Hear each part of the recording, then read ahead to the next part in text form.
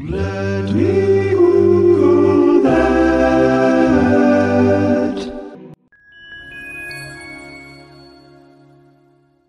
So I know I have only alluded to this about 1,000,000 times on this podcast, but I grew up in Maine. I live here now.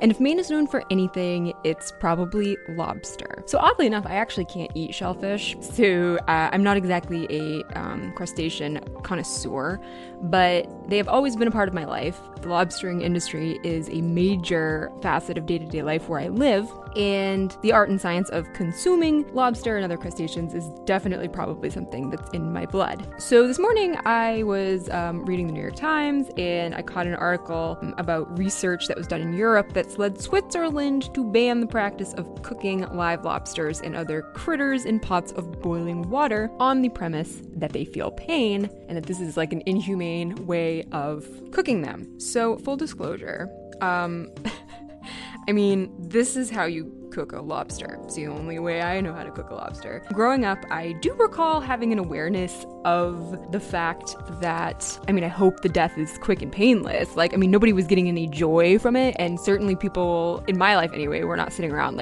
torturing them. You drop them in the pot and then you, go fix the other stuff you're cooking, or you're, doing other things. You're not sitting there being like, yes, excellent, die. What always actually seemed worse to me as a kid were the tanks that they were in at the store when you would go to pick them out. They would all be piled up on each other and they weren't really moving that much. And they weren't exactly chilling either. They were, I don't know, they looked really cramped. And you got asinine kids like me poking on the glass and people reaching their hands in. And I guess it was temperature controlled, but I don't know. So in terms of this research, first of all, it should be noted that they even say that they cannot 100% say for certain that lobsters feel pain when they are dropped into a pot of boiling water.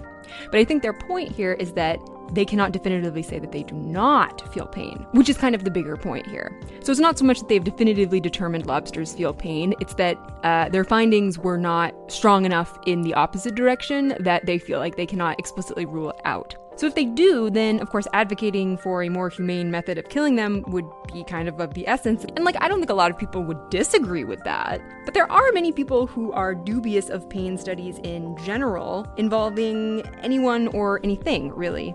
Humans, animals, plants. And beyond that, there are also those who have already reacted to this study and the ensuing ban by asking, why are we anthropomorphizing lobsters? So ascribing human levels of suffering to animals, plants, and objects is actually a fairly common fallacy. And it begs the question, are we really concerned about how the lobsters feel, or are we just trying to make ourselves feel better?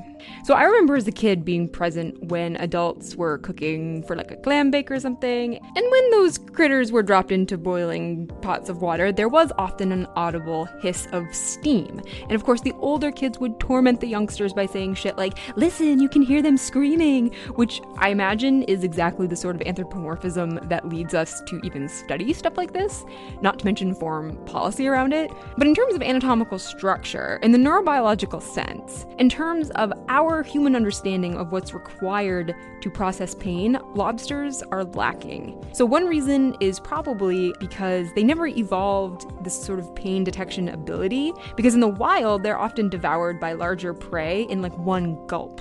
So it would be pointless for them to have some kind of a warning in terms of pain, because they're not really going to get a chance to defend themselves anyway, in spite of their big meaty claws. But that being said, there is always the caveat that their brains are very different from ours and from others in the animal kingdom that we have a fairly good understanding of. So we do need to leave room for the possibility that there is a mechanism for pain that we don't know about. And so this research and other previous studies does lend credence to the idea that crustaceans aren't completely oblivious. So they will avoid areas where they have been electrically shocked, and they do appear to favor or guard a limb that has been injured. Now, to what extent that's a conscious thing rather than a reflex or an instinct would be debatable. But what that experience is like in the mind and body of a lobster, which may be one of pain, perhaps, may actually not be any easier to ascertain than it would be in humans, where it remains one of medicine's greatest challenges due to its subjectivity. So you have the subjectivity of humans, but then you also potentially have the subjectivity of a lobster. I don't know. That being said, I did find it interesting that one of the scientists now said that he